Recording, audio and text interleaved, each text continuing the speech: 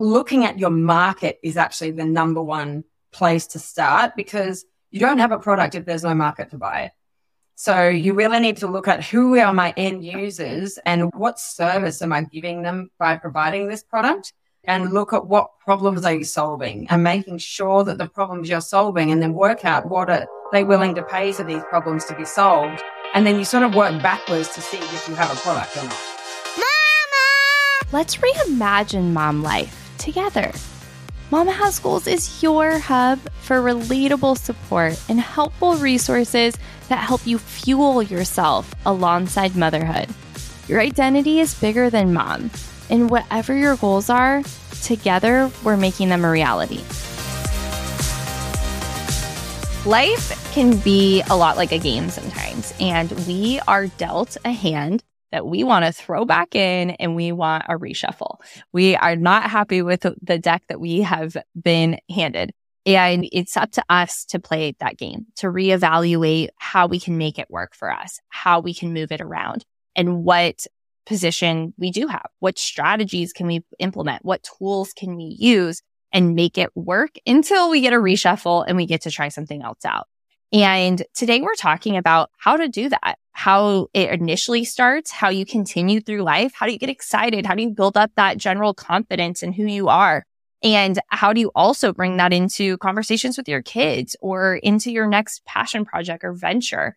And Susie, our guest today, is the CEO and founder of Scanties, which is an anti-shapewear undergarments revolutionizing the shapewear industry. Scanties gently enhances the natural silhouette. It doesn't alter or manipulate it with restrictive fabric like we see in some other traditional shapewear.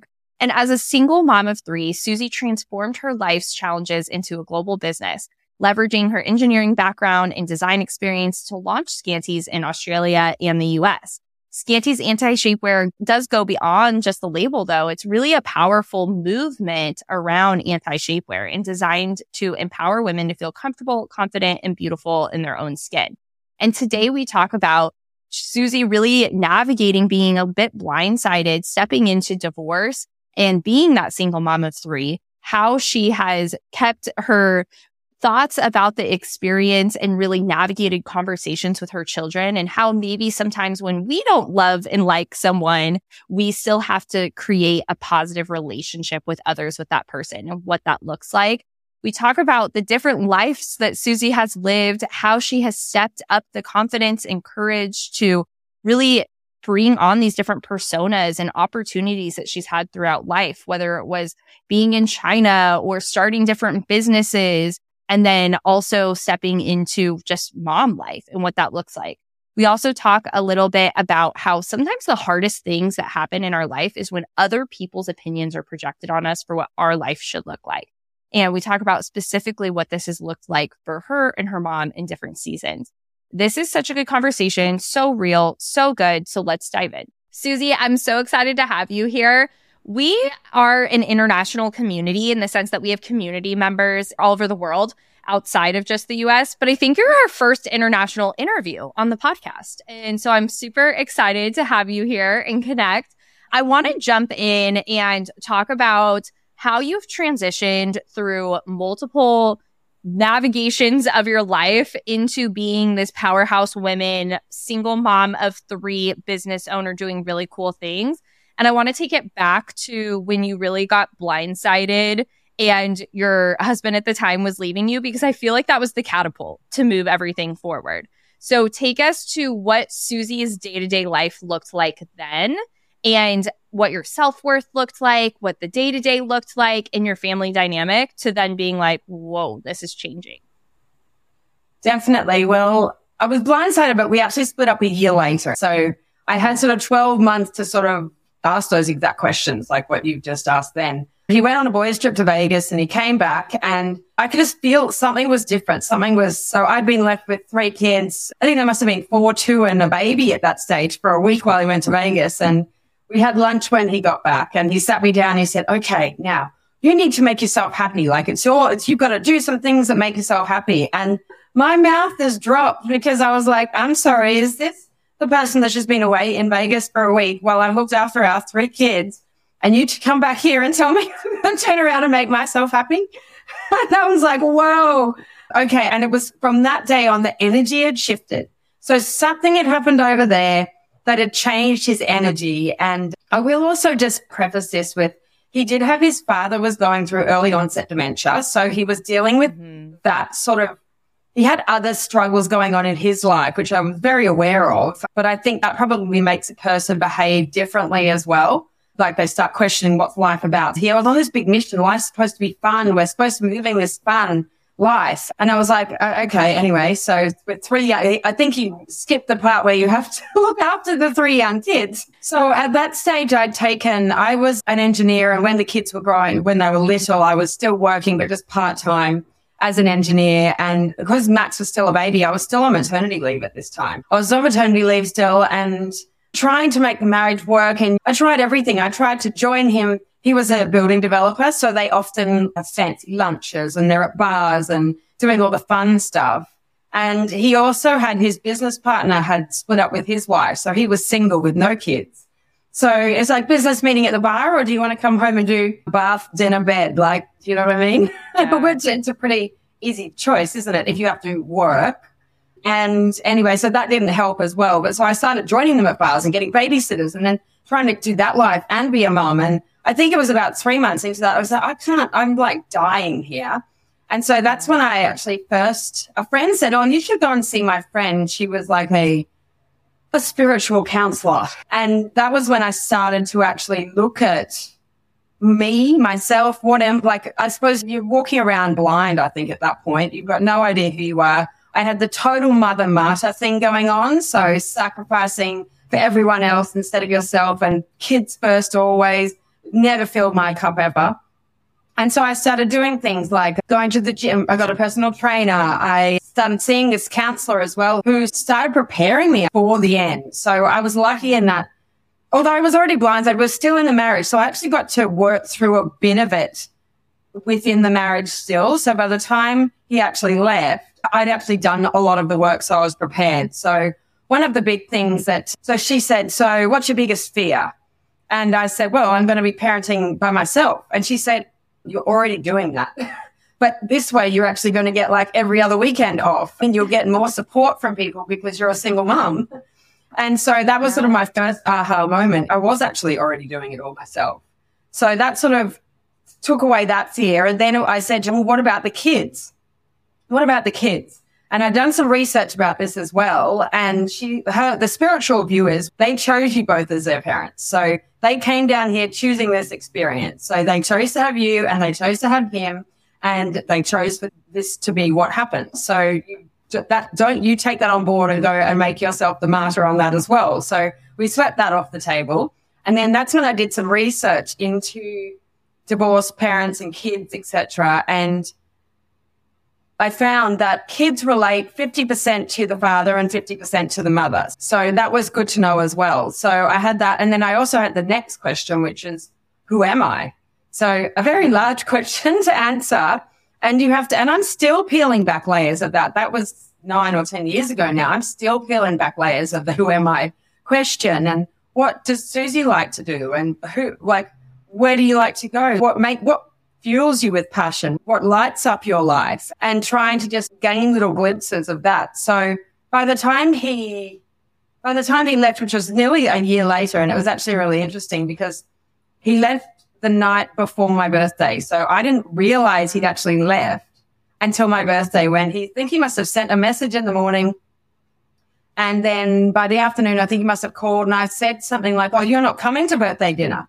And he said, oh, I wasn't going to. Oh, I can if you want. I was like, no, that's okay. It's fine. So for me, that was great because it drew a really big line in the sand. It's like for someone to walk out on their partner the day before their birthday. And then, so I had to turn up. I wasn't going to go to my birthday dinner until the kid's dad had gone, until my parents' dad had gone. So then on my birthday, I'm there like lying to my family about where daddy is. And so for me, that was the door slammed so hard shut. It's like, you are never coming back from that one. Yeah. So you had this year, like you said, to build some of this strength and to look for some resources. But it's not the same to that moment of you're really going to leave me the day before my birthday. And you're having to really bring this confidence out of yourself. And you're having to cultivate this strength that you're pulling out of nowhere, right? This is a walk that you've never had to walk before. You don't even have the ability to really be honest with anyone in that moment. So you're coming from a place where you're on your own. That's not something that there's a playbook for. It's something that you have to just cultivate and do. And I know that. But if someone's in a similar scenario, looking back, what would you tell yourself or what would you tell that person now when they're having to really muster up this strength that is in them, but they don't know how to get to it and they're just in survival? How did you get yourself to do that? Well, what I would tell I didn't know this then, but what I would tell my younger self now would be my favorite phrase is rejection is divine protection. That is what is not meant for you will be taken away. And then it clears the path to you to be able to have what is meant for you. And my counselor had been saying, if it's not going to be him, there's someone or better out there for you. Like it doesn't have to be that person. He is not the one and only. And so that's what I would tell my younger self is, the universe has a bigger plan for you. So if someone's walking away from you and showing you who they are, let them. Yeah. Let them show, this is who I am. I'm a man that will walk away from my family. Okay, then thank you for telling me who you are and thank you for showing me who you are. At the time, after I got over the shock, it was actually very funny. I was actually kicking my heels up with delight. But it was actually really funny because my mother took the divorce really hard. I had to deal with that as well. And it ended up that I actually had to move back in with him so another thing that I didn't mention is they also in their office the building they owned, they had 2 2-bedroom apartments up the top. So they had crash pads already. So it was such an easy out. It wasn't like he was on someone's couch. It was so easy to duck in and out. So I actually said to him, we need to move in with you and so we actually split for 3 months. Which was very interesting, but I think potentially might have helped with the amicability later on because you have to get used to being amicable with them. And at this point too, I was actually pretty okay. I actually felt a weight had been lifted. That 12 months was such a burden, not knowing what was going on, trying to work on yourself, trying to is this happening? We tried to go to counseling. He'd just not turn up sometimes. He'd be drunk with his business partner and just not turn up. It was such a burden when it was actually over. I was like, oh, thank God. But the big thing, and at the time he still had his business, etc. The big shock, the point where you're probably talking about came 6 months later when I get the phone call that their company's gone bankrupt. So now I've got the 3 kids. Before he was still supporting, there was money, we could do stuff. And then I get the phone call, okay, now you've got 3 kids and you've got nothing. Yeah. Wow. That is so heavy and so hard. But again, you're just continually pulling yourself up where you're like, okay, we're going to have to cohabitate. But one of the things that you mentioned that I think is super important here is other people's reflections and opinions on what your life journey is. And this happens from how you parent to what type of blankets or food you give your baby to how you decide to dissolve or continue in your marriage. There are people connected to us that have strong opinions about our lives. And at the end of the day, it's none of their business because it's not their life. And sometimes this comes from a really good place. Sometimes that person really wants to be there for us and they want the best for us and they are really just looking out for us. And sometimes it doesn't. But how did you navigate your own path alongside those opinions and your mom feeling a certain way about the situation and knowing that maybe she wanted the best for you. Maybe it was all in good intention, but you still had to go forward with your path. How do you navigate the outside world when you're just like, look, I have to have blinders. I have to go through this on my own. That was actually the toughest part, I think, was navigating that. I think I really just did it I had to really remember that how other people react to something is their stuff. And it's coming from places that I might not even know about. It's coming from places that they don't even know about.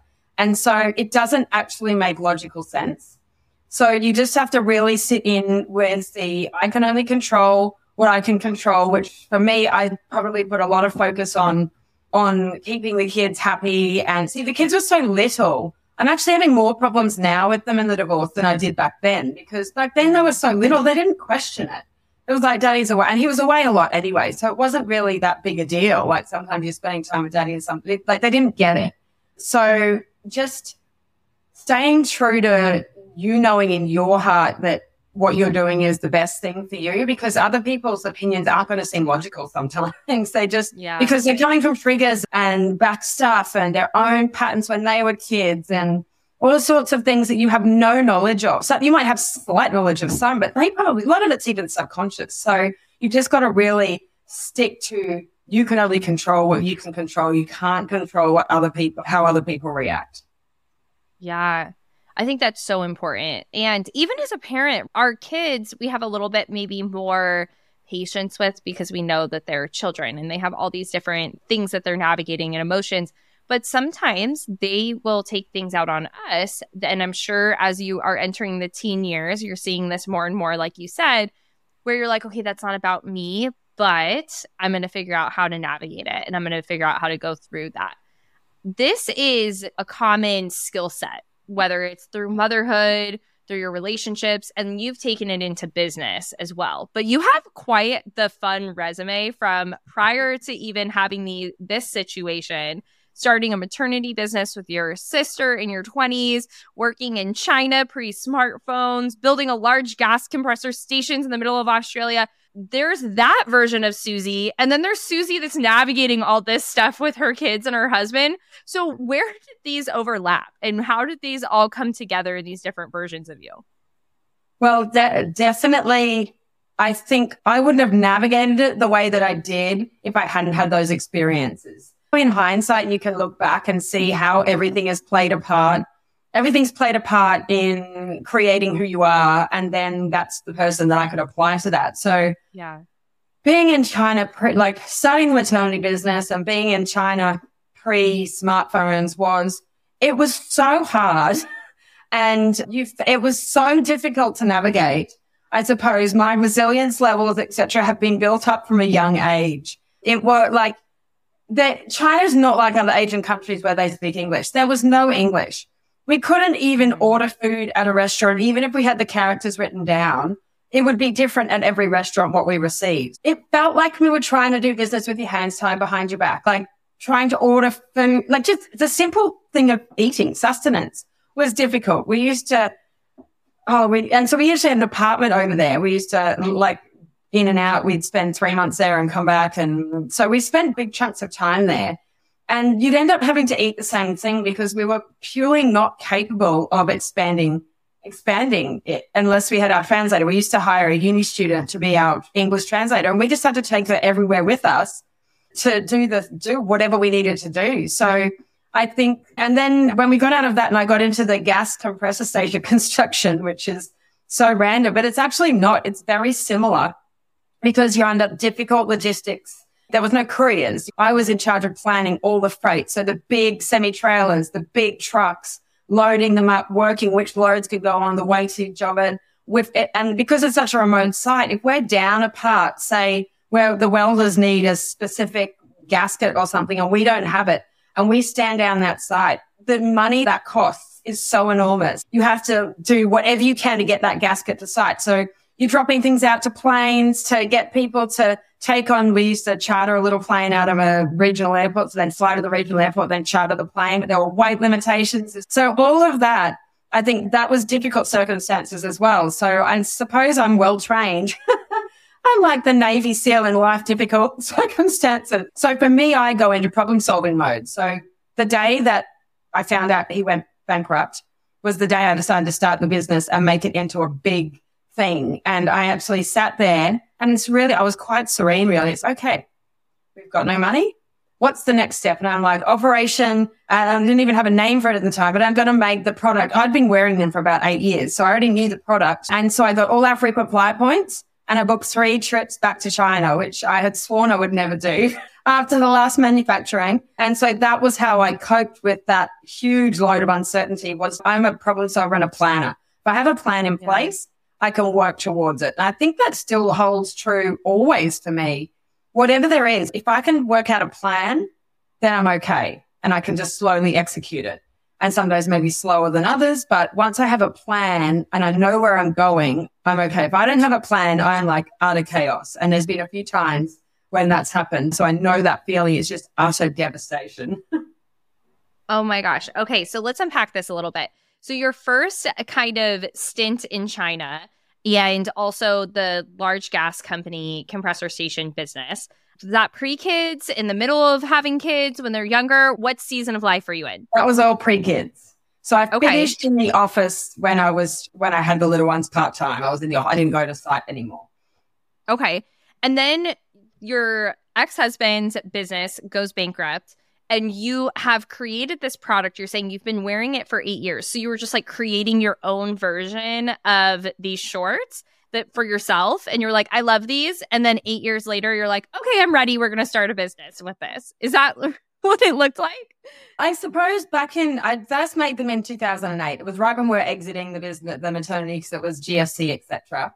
And I got terrible tape. And I started wearing dresses before that. I must have been wearing pants or shorts. I just wore stuff, avoided it because of the tape. But I wanted to start feeling more feminine. I wanted to wear dresses.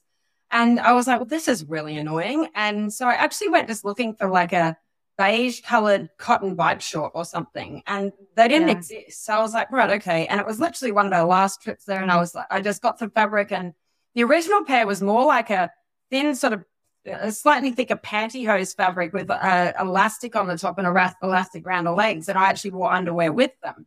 So it was and then it hybrid, it sort of morphed over the years. And I suppose chafe is not something that's spoken about. So I didn't know anybody else had this problem. I don't know what I thought other people were doing, but over the years, I had friends that say, you're wearing skirts and dresses all the time. How are you not getting chafe?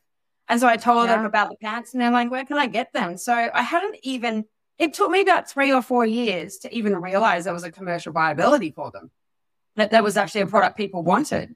And so that is how. And then I morphed them over the time, what I did like of that, and even fabric availability. I just picked whatever I could pick. So I just needed basically a barrier that would go on that was comfortable and thin and light. And so, now I can choose much better fabrics, etc. But that's how it sort of evolved into this. And then the Scanties product, so when I went over there, I even changed the design again because I didn't used to have the underwear merged into it. I used to do the double layer, but I had a friend tell me that she's highly susceptible to infection if she has anything synthetic near that area. So that's what made me decide to do the research and work on the airflow needed for the cotton panel that's in there. After talking to women and what their issues, I managed to sort of merge about 3 or 4 issues into one, which was great. Amazing. Okay, but you act like this is such a simple, I had this idea, I'm going to fly to China, I'm going to execute this. But that's not real life. That's not how that goes together. So for someone that maybe has a clothing idea, or it doesn't even have to be clothing, but they want to bring a business to life, we chatted about before we pitched to record, this was similar for the Mama Has Goals app, is I was like, I have this vision. I don't really know how I'm going to create it, but I'm going to figure it out. And I think it's like what we were talking about before. There are certain things in life that there isn't a playbook. You have to just jump in and take the leap and figure it out. But again, looking back, giving someone some advice that's, okay, I want to take this bigger lift to create this thing that doesn't exist. Just booking a flight to China and showing up and like making things happen, there's more to it than that. So what are some of the like general baby steps to bring an idea to life, especially a clothing product? Well, the beauty of China now is actually so much more accessible with WeChat, because everyone has smartphones now. So now everyone's contactable. And they have WeChat, and WeChat has the translate button. So to communicate between us, it's so much easier now. However, so really, I would give my advice from when I started the maternity clothing brand, because that was when I really started in that industry. So this, I just jumped back in, but I've had 6 years experience over there. So it's very different, although it was a very different country, but I had that experience to land on. So I think the first step is find someone who has done what you want to do. I think talk to someone who's already doing it, because everyone is so willing to share information, share ideas. And then my next suggestion is always just find a prototype. You need to find a prototype and then you need to look at the numbers of it is the big part of it, because you might think you've got this great idea, but then by the time you work out how much the fabric's going to cost and how much the manufacturing is going to cost, you're only going to make $5 at the end per one. And then how much is it going to cost you to market? Or they need to retail at a price that your customer base won't pay. I think looking at your market is actually the number one place to start, because you don't have a product if there's no market to buy it. So you really need to look at who are my end users and what service am I giving them by providing this product, and look at what problems are you solving and making sure that the problems you're solving, and then work out what are they willing to pay for these problems to be solved. And then you sort of work backwards to see if you have a product or not. Yeah, I love that. And I love that you talk about your problem started with something that you were experiencing and you solved it for yourself first.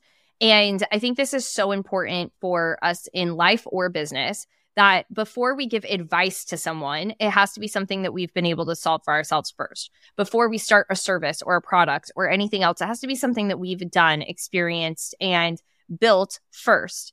And I think that's so important. I love the chafing example because I was a fairly petite child. My legs were the biggest part on my body, though. I always felt like my legs were bigger. And so for that reason, I didn't wear a ton of shorts, and I was a dancer. So I would have tights on a lot, which prevents chafing. So it wasn't something that I really experienced. And I remember I was in my early 20s and I was at a fair with my husband, who is a bigger guy. He's always been bigger. I'd heard him talk about chafing as soon as we started dating. And we were at this fair and I was wearing jeans and I had gained a little bit of weight. I was still like a fairly small person and I was chafing at the top of where my jeans met. And I was just like, this is the worst experience. Why don't people talk about this? And he's like, they do. You just haven't experienced it yet, but it's something that other people deal with. And I think that you're so right that especially with women, they carry these different identities with what chafing is associated with, whether it's body image or body size, any of those different things. And so it's not something that a lot of women have historically talked about until more recently. And so putting a product out there to help support it, but your product doesn't even help with just chafing. Like I think about also just like running around with little kids. I wear shorts under all my dresses because the chance of that dress coming up is very high. And we're running around and doing different things. So I think there's this beautiful transition to, hey, I have this problem. This is something that more women need to be talking about, and I want to support them in this way. I'm going to figure out how to create it. And now you have.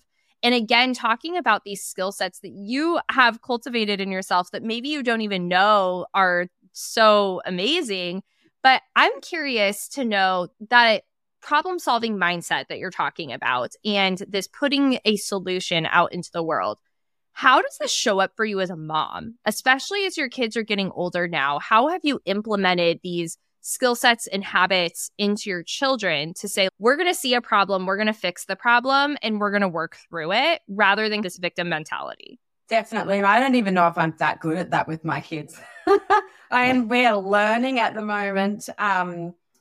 We're now, like, I probably have not given them enough responsibility. Although being a single mom, they naturally get more responsibility than a lot of kids because there's only one of me. So I can't actually be here all the time. So I probably failed the youngest the most, that he doesn't really know how to cook yet. And he's 10. And probably the eldest was cooking when she was 8. So I probably have failed him a little bit. But I think they are around, my middle one especially, because if we're driving, she's nearly like my PA. So I'm like, we work through the problem-solving process together all the time. Well, look at that, look at that. So do that. And I call it pressing buttons. So me and the kids, we call it press. I said, if you press enough buttons, eventually the solution will happen. Mostly, I love 99% of the time. Yeah, just keep pressing buttons and we'll eventually dig down to it. And so my middle one, I think she is inherently getting that because she's like my little offsider. I'm like, we're trying to find, what does this do? How do we find that? Because when you're driving and obviously you can't touch your phone, and text and search and things, but she can. So I think she's really getting it a lot. My eldest one is she's the arty creative style. So I'm not sure if she even desires to problem solve. It's not her drive. It's not her personality. She's, okay. She's more just happy to go. She just go with the flow. So to her, it doesn't matter. And my youngest, I need to work on it a little bit more. Well, none of us are perfect parents, but you've obviously modeled and led how to navigate what life throws at you and what changes, right? And whether it's now or it's later, they're going to come back and see how you've shown up and led yourself and what that looks like. But we definitely can't be perfect parents all the time, every day. And we do have different personalities as moms and as our kids, right? And you talk about more the art approach. And I think about family members of mine and people that maybe look at problem solving a different way. And it's not that maybe they're not problem solving, but they're just not seeing the problem the same way. And their solution is, I'm going to go paint, or I'm going to listen to music, or I'm going to do this. And it's not a solve. It's just a different solve than maybe us more left-brained kind of analytical people are going to take. So I think that is, you are showcasing by example. We had chatted a little bit about taking it back to the divorce, how, and you were saying this is actually even getting harder in this age group than it was when it originally happened. Something I hear a lot in our community when they've navigated something like this is, how do I be mad at this person and frustrated with the scenario and not put that on my kids? And you talked a little bit about the 50-50 and that these kids are 50% of each of you, and that's going to show up. But I'd love to talk a little bit more about, how do you not really like someone anymore and not love the decisions they've made, but not project that onto the rest of your family? I actually see a psychologist every week. She's more a mentor counselor, etc. And because these kids are starting to push back and they're using strong words like I hate him and really strong things like that. And so she's like, no. And do you know what? He's actually a really nice guy. He's just terrible at parenting. He employs like a militant authoritarian style. We know how well that goes down with kids, especially when they come from a soft, warm, feminine family and then they go into this militant style, which, like, surprise, surprise, which one they prefer. So anyway, and I think he'll be fantastic once they're adult kids. So he'll be like, he's like great with his mates and great so once he treats them like a friend and stops trying to parent them, it will actually be it'll be great. So anyway, she has a term that we all used to call him. We call him the muddle-headed wombat. And so it's a wombat is a funny Australian animal, like sort of burrows in the ground and it sort of like fumbles along.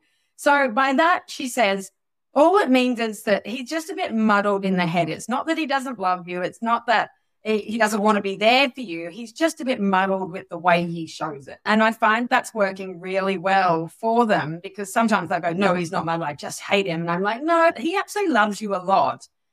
I always instill, he loves you a lot. He's just getting muddled with how he shows it. So it's, as they get into this older age, it's trying to preserve their relationship with him to make it till their 20s and they can actually repair it and bond. So whatever you can do to preserve their memories back to yourself, like any memories, you can remember all the bad stuff, can't you? You forget all the good stuff, but the bad stuff is ingrained in your brain. So just to try and diffuse any of the bad memories into that sort of muddled territory, it's like that was just him being a bit silly and always talking about his behavior, not calling him names, stuff, although we've named him the muddle-headed wombat. It's more that he's muddled in the head. He's just a bit muddled up. So that's how we've chosen to deal with it in our household, under great guidance from my great counselor. Yeah, I love that. And you're figuring out how it works for you, because it's not going to be the same for everyone, right? And we're all just trying our best and figuring out how to make it all work. So I love that. And it may look different. Your oldest is 13. As you get closer to that 20 mark, like you're saying, it may transition over the next 7 years. But I love that you're finding a path for now and that you're bringing in support and resources, whether it's through a professional psychologist or even just like friends and family sometimes. I think that's important. Now, for you as the mom and the individual that's maybe also frustrated with how your partner, your ex-partner or partner in parenting is showing up, but you're trying to put on like a good face, if you will, for your kids. How are some of the ways that you navigate that? What is, even just from general self-care to mom routine for Susie, what does that look like for you to almost, I picture you shutting the bathroom door, taking a deep breath and sitting down. Like, what are some of the ways that you navigate that? Yeah, you're right. You just missed the bath. I am a bath person. I'm a water baby. I hop in I have a bath every day. And that is and I like to play a little game called bathtub time travel. So you can, because if you lie in a bath with water and you close your eyes, you could actually be in any bath, in any place in the whole world. You could be in the most exclusive Dubai hotel and it would feel the same. You could be in like a seaside resort overlooking the beautiful ocean. So I like to just play this little visualization game, because if you're in it and you close your eyes there, it would actually feel the exact same. So that is my true Zen, my Zen place. I love that. And I do a lot of breathing. Take 3 deep breaths. Breathing is massive. And I love music. So if I need to get myself into or out of a funk, I've got like a happy playlist, but then I've also got like Enya or something if I just need to be soothed. I listen to a lot of meditation, rainforest noises. I'll put that in the background. Or I'm very audio driven. I really love like sounds really help to lift me up or to soothe me. And so I use music a lot. I love cooking. If I'm in a funk, for me, cooking is my meditation. I know that's definitely not the same for everyone, but if I get in there and I'll cook, I won't just cook one thing. I'll cook like 4 things at once, because if I'm chopping onions, I'll use 3 dishes that need chopped onions. And so I've got all the stuff going. It's nearly like my DJ decks. Cooking all the different dishes. And I've like got that baking and that's over there. And it's my happy place. So the kids don't eat most of it. So I just freeze it in portions for me so I can have adult food. I love that it comes back to, though, knowing what you need and finding that, right? Whether it's the rainforest noise or the different playlists, or it is bath or it's cooking, it's knowing, okay, what do I need now? And checking in with myself and just navigating that through the different pieces. I think that is so important. You definitely have this adventure like streak through you, right? Where you make big decisions, big changes, things that maybe to other people would take a lifetime to build up the confidence to do. And you're like, all right, here we go. And you may be doing it scared, but you're still taking that action. And you shared with me that you're thinking about relocating to the United States, which is a huge move. So I'd love for you to talk a little bit about just like making that decision and how this could be applicable to maybe someone else isn't looking to change countries, but they have something that feels really big and scary and life altering. And they're trying to figure out how to actually decide to take action on that. So I suppose it was percolating around. My daughter's really good at drama. There's not a lot of drama options in Australia. Obviously, the business is growing in the US, so it would make sense for me time zone wise. And I suppose it's about June, July is when it's like ticking. And then I visited Texas and I visited California. And I just drove past the high school and there was actually something in my stomach that just dropped. It actually wasn't when I drove past, I went, wow, that was in Laguna Beach. And I drove past the high school, of course I was. That's where my friends live. And I drove past the high school and I went, wow, look at that high school. That is so cool. It overlooks the ocean. It was the big gridiron pitch and everything was amazing. And it was the next day when I was driving and then I got the hit in my stomach. And it was like, oh, wow, I could really... maybe it's here. Maybe here is where, because I looked at the rents and the rents are exorbitant. So I was like, no, definitely not Laguna Beach. That's ridiculous. And then it was something just dropped in. It was like a sense of intuition, I suppose. It was like, maybe here, this could be the place. So then I brought the kids over in December and we just assimilated in. We went and played basketball at the basketball courts. Like my kids love looking at the grocery store. Ralph's is their favorite shop. And so they just stand and look at all the aisles and the grocery store and we work out where you can get a coffee from and where is the pizza and where's the best burger and all of those. So we'd work what beach and we just spent time, not sightseeing, not packing our days, just time in the location. And then all 3 of them said that they could definitely see themselves living there. So the 2 girls were definitely on board. It was my son was like, oh, I don't know. And then at the end, he said, oh, I think I've changed my mind. I think I want to come. And so I think then what I start doing is I start telling people about the goal. If you start telling people, you start becoming accountable. So whatever your goal is, make the decision you're going to do it. And then just start telling people about it. And you can back yourself into a corner that you end up having to do it because you've told so many people about it. Another one I do is book flights. So booking the flights for the China to go back over and do it. I booked 3 flights. So the date comes and you can't push off the date. Like it's a firm date set in stone. And now we have a firm date set in stone for the move is the application for my daughter to a dramatic arts school. And they would start in the fall of 2025. Obviously, but she's not even into this school yet, but it gives you a date, Yeah. a firm date with a goal that you have to work towards. I think you have to trick yourself a little bit by having something that is a firm date that you have to work towards, and then feel like having an assignment due, really. You eventually get it done, but you've got that deadline in place. I think for anyone that wants to start anything, find something that locks you into it, like something that's time dependent, and then start telling people you're going to do it, and then you're more likely to act. Yeah. I think that is such a good feedback. And I love that you talk about that you went and visited, and it wasn't just like a kind of high-end vacation. Laguna Beach is definitely a specific style of the United States, and it's a different kind of little world down there. But at the same time, you were not just focusing on that. You were saying, like, let's just go to a restaurant. Let's go to a grocery store, a very general, basic grocery store. Let's see what day-to-day life would feel like in this place.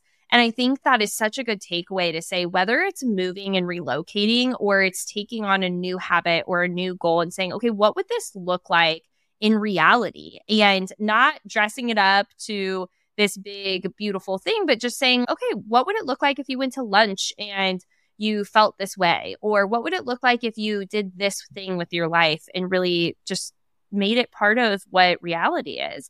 And I think that is a really good first step. And then, like you said, holding yourself accountable by sharing it and speaking it out loud. Now, being a single mom, you have your kids that you can speak this to, but how do you cultivate other relationships in your life so that you have that person that's maybe pouring back into you, or that you're able to share these big, crazy ideas with as you're really stepping into kind of this unknown, whether it's moving or starting your business, or maybe it's a big goal in your business? How do you find people that can support you when it's not a partner? I will confess, I still live in the same suburb I lived when I grew up. So I still have a lot of like my old childhood friends, plus the friends I've met along the way. Plus I have my great counselor who can give it to me from, she's got more professional training for resources and advice. And then I also have a business network as well. So I often enroll in courses and things to be surrounded by people that are doing the same sorts of things. So you can bounce like the business side of things. And they might know someone knows an immigration lawyer, and someone knows this and someone knows that for the actual, like the business side, but also mentorship and talking about how can I scale my business so that I can make this dream come true. And so I suppose I pull from a lot of resources, and I'm really lucky that I'm in a location that I have been my whole life. So I have access to, it's like a tight little community, and I have access to a lot of old friends. And that's one of the reasons why Laguna Beach is enticing, is because we have friends from here that live there. So they've already got a community set up over there. So it makes it a whole lot easier to come into a community. It's not as scary and frightening. So I think definitely building the network around that is how I'm able to do all of that. Oh my gosh. Susie, this was such a good conversation. You're such an amazing person. And I am just so inspired by you and how you show up as a business owner and as a mom.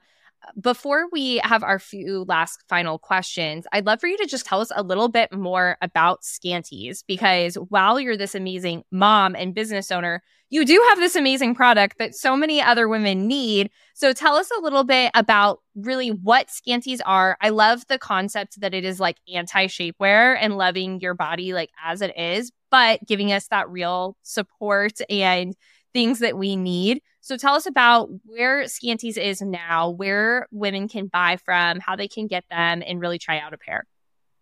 Okay, fabulous. So Scanties are anti-shapewear. We're an anti-shapewear movement, though. We want you to feel amazing in your body just as you are right now. So it's not just the product. The product is the physical aspect of the business, but then we have the emotional and the mental side as well. So we're really fixated on our messaging being about, I'm sorry, but the post-COVID recommendation of 2 pairs of Spanx, to like, that just blew me away. And it's like, when is enough going to be enough? So it is just, you don't need to do that to yourself. And women are, and we really want to promote the idea that women are supposed to have stomachs. We're supposed to be curvy, like the statues of Venus, the goddess of beauty. She doesn't have a flat stomach, and she's not wearing any Spanx. So that's like the real messaging behind it. And then the product is basically a hybrid of super thin nylon yoga pants. Like I modeled it off the yoga pant waistband, which displaces the pressure point. So you don't get muslin top, but it's super comfortable and still stays up. So when I was making them, I was like, what is really comfortable? And I don't want it digging in, but I want to feel like I'm just like I never want to take them off. Like you sleep in these, they're so comfy. And so that's why I use the yoga pant top, and then they're super thin nylon and super stretchy, but the underwear section is all cotton. So nothing in the underwear panel has got synthetic over it. So it's got maximum breathability. So anyone that's susceptible to any form of infection is not going to have that problem. When I was in the US 2 times ago, Adele was actually all over the news because she'd been wearing Spanx for her performances and they didn't breathe. And she was saying, I've got this infection from wearing my Spanx on stage because there was no airflow, basically. And she said, I sweat up there and it just had nowhere to go. So we have celebrity endorsement that Spanx actually causes that. And Spanx is also, it's not good for your organs. We've got so many people with IBS and fertility issues, and constricting all of that area down there is just not healthy for you. And so then I've done them also in a great range of like prints, etc., because I wanted to make it like, you want to put them fun. So we have fun like feisty feline, which I wear when I want to feel like I have a powerhouse day. Or I've got these like Princess Pirate, which is like aqua with skulls on it. The slightly rebellious, but pretty at the same time. And then beautiful pink florals as well. So if your skirt blows up, you're covered. Like it doesn't matter because they're cute to be seen. We obviously do plains and et cetera as well for going under sheer clothes and et cetera. But so they'll give you a smooth line, but they don't move you any. It's just celebrating your own contour. So if you don't have anything digging in anywhere, your contour is beautiful. We don't need to be pushing it and prodding it and sucking it and squeezing it. And so so the product is the tool. Basically, you put the product on and then instantly away, no more chafe.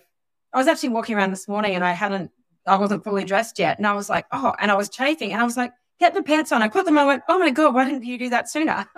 It just takes that away, because once you're in that, if you start chafing, the negative chatter in your head that goes on is just, you spiral. It's like, I shouldn't have been, like all this body shame and it's an awful place to be. So that you put them on. And also, even if you've got something on a tight underwear with a tight waistband and you're spilling over the top, I think that brings out the same sort of chatter cycle. It just feels terrible. And so we're Scanties, SKANTIES on Instagram, and scanties.co for our website.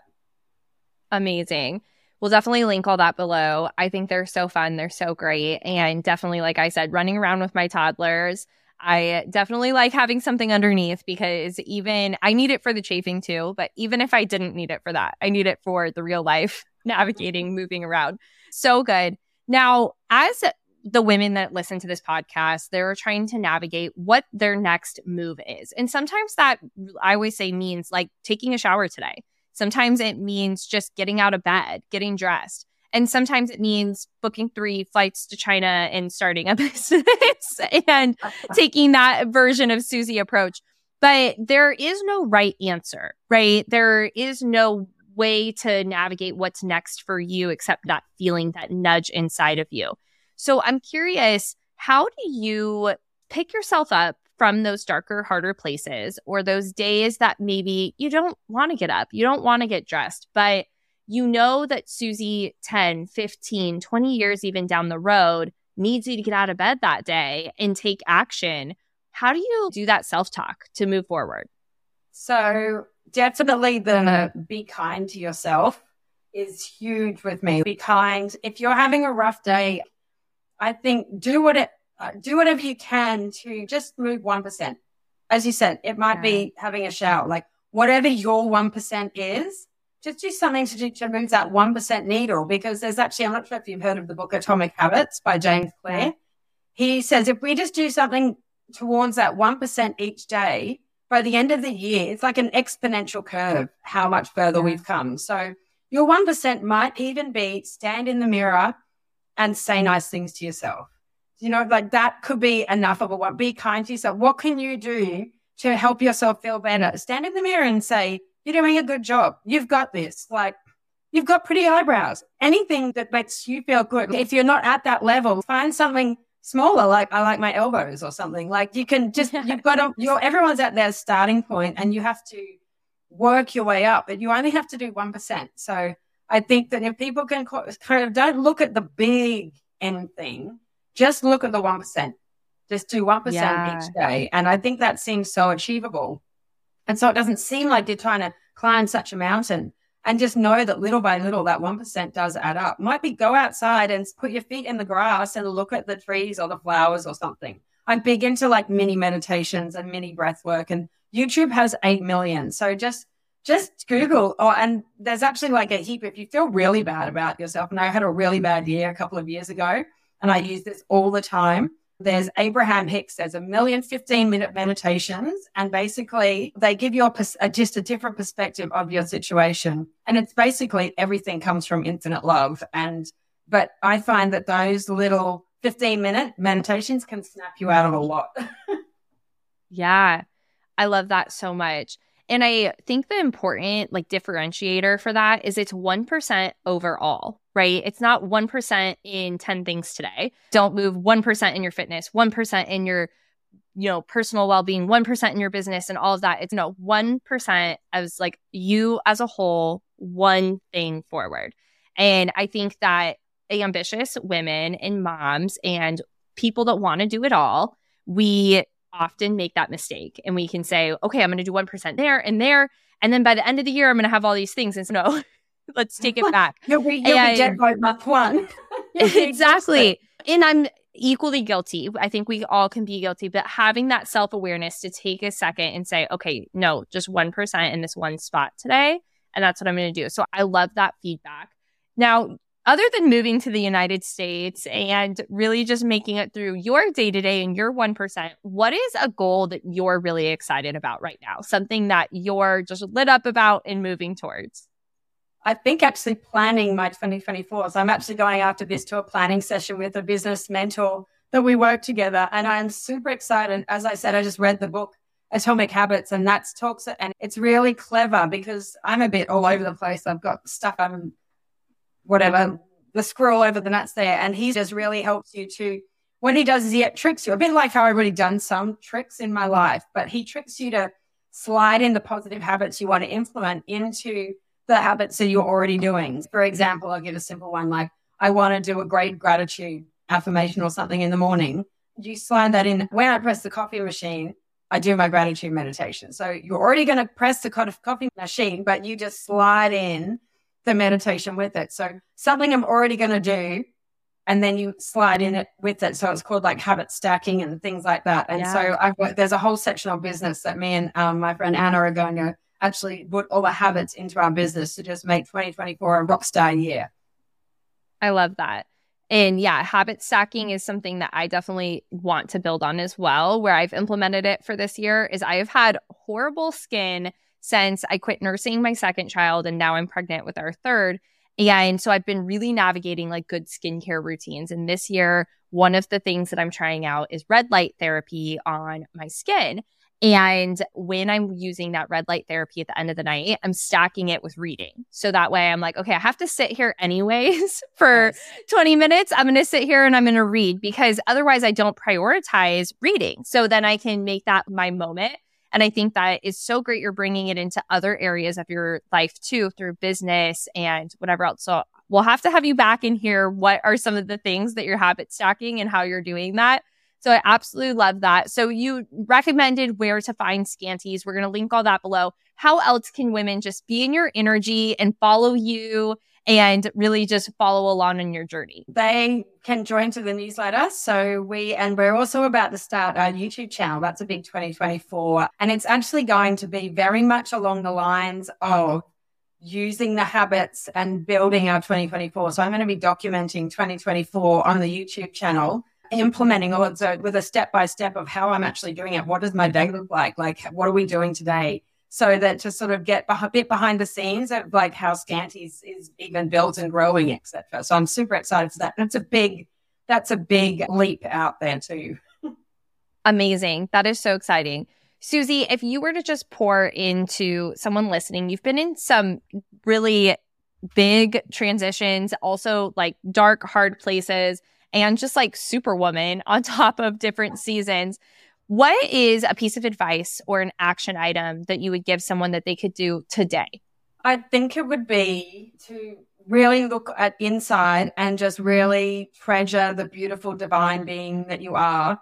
And a little saying I would like to leave is you have been put here for your light to help other people shine theirs. So by loving yourself and giving your light permission to shine, you actually allow others to shine there. Your purpose on this earth is to shine your light so bright that everybody can feel it. Oh my gosh. Susie, thank you so much for your time. You're such an amazing human. And I hope you make it to the US because then we can meet up a little more easily.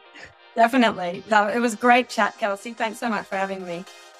Sometimes the smallest act of love is all a mom needs to feel reinvigorated.